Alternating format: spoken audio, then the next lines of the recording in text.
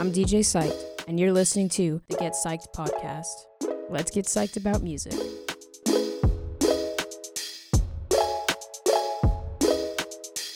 It's hard to define, right? I think before you talk about selling out, you have to talk about what it means to you. When I think of selling out, I don't think of an artist switching genres or an artist joining a big label or going on big tours. I think of someone who lost their heart and soul and is just making stuff to make it, you know? Like they changed the reason that they made it, which isn't always a bad thing, which I'll get into a little later, but that's kind of my thought on it. I think that selling out, it's hard to define, and depending on who you are, you'll define it differently. But I think that the way that I think of it, when I initially think of it, it isn't someone who's changing their style or who's evolved over time. It's someone who you can feel they kind of gave up the original reason they started something. Yeah, I totally agree. And like just artists that gain popularity and then try to, I guess, cater to wider audiences while like losing touch of the reason they started.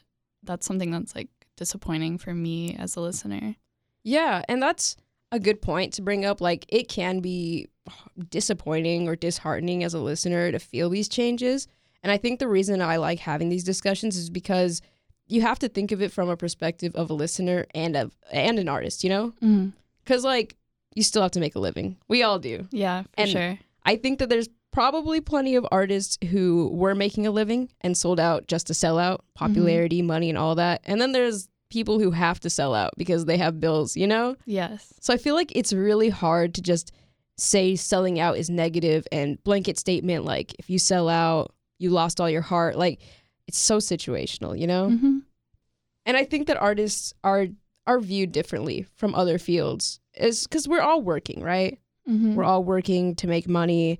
There's like, last time I spoke to Adam, we talked about how the art field seems to have a weird rep for more free labor than other fields. Oh, yeah. Like, it's very easy to exploit an artist because you're like, oh, well, you're just taking a picture. Like, how much do I have to pay you? Or like, industries will hire unpaid interns all the time because you want experience or a portfolio. And it's like, when have you ever heard a scientist be like, come into my lab and do this research for free for your portfolio? Yeah. It's just like people don't view artists the same way. You know what I'm saying? And I think that's why people are so hard on selling out. Yeah. They don't take them seriously. What do you think? I agree. I mean, especially in spaces like a college campus, it's easy to think of people as your friends instead of like artists. I know that like a lot of people that make music are asked to do it for free. And I don't think that's right. Like, I think that brings it to where people feel the need to kind of sell out and give into a more like marketable sound. Yeah. Do you think it's possible to do something without having to sell out a little? Because in my opinion, I don't think in anything you're doing you can ever be like, I would never do this or I would never do that. Like, you have to take the opportunities you have to take. Selling out's kind of inevitable. I don't know. That's how I feel.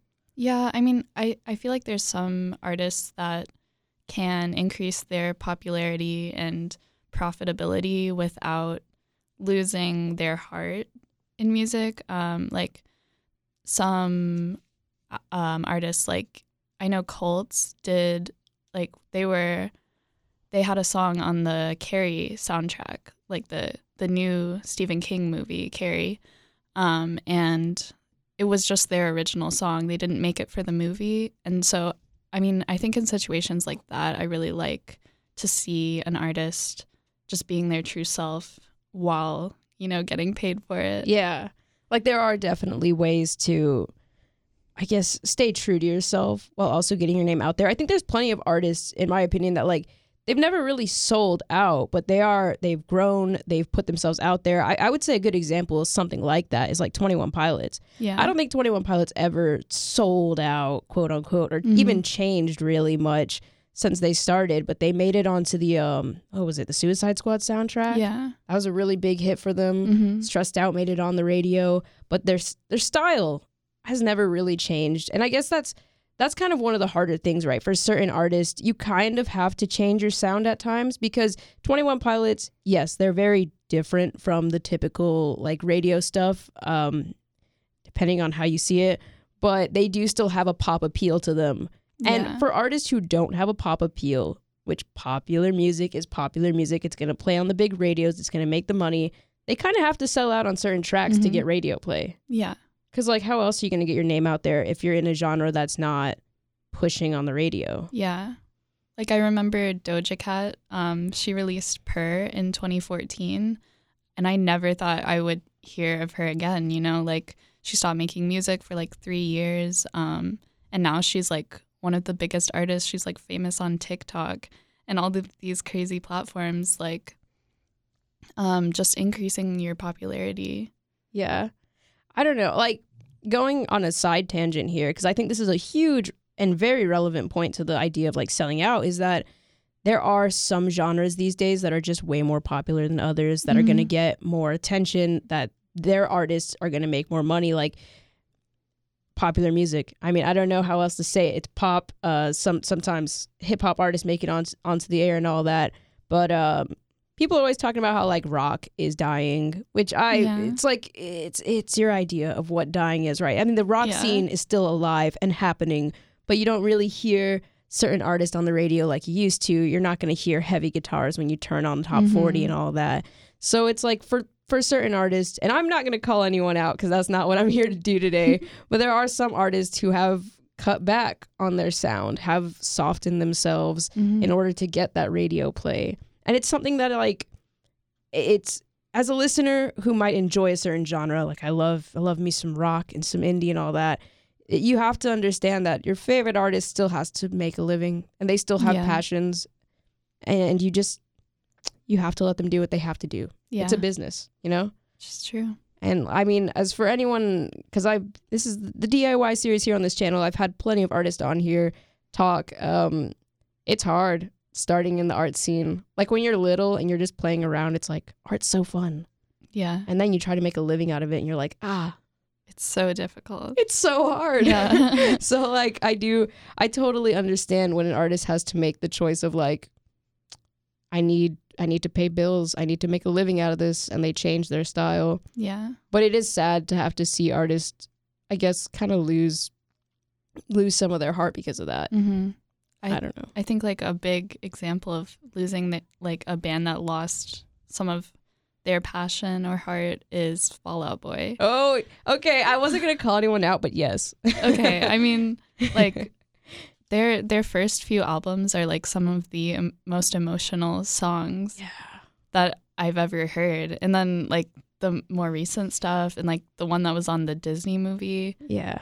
Like completely different, complete 180. And like, this is no hate to Fall Out Boy, of course. They can do whatever they want, but I completely agree with you. I used to be a huge Fall Out Boy fan. I think I've seen them live 3 times. Wow. And like they're definitely an example of one of those bands that I would say like kind of put up the guitar and the emo heartfelt lyrics for the radio play.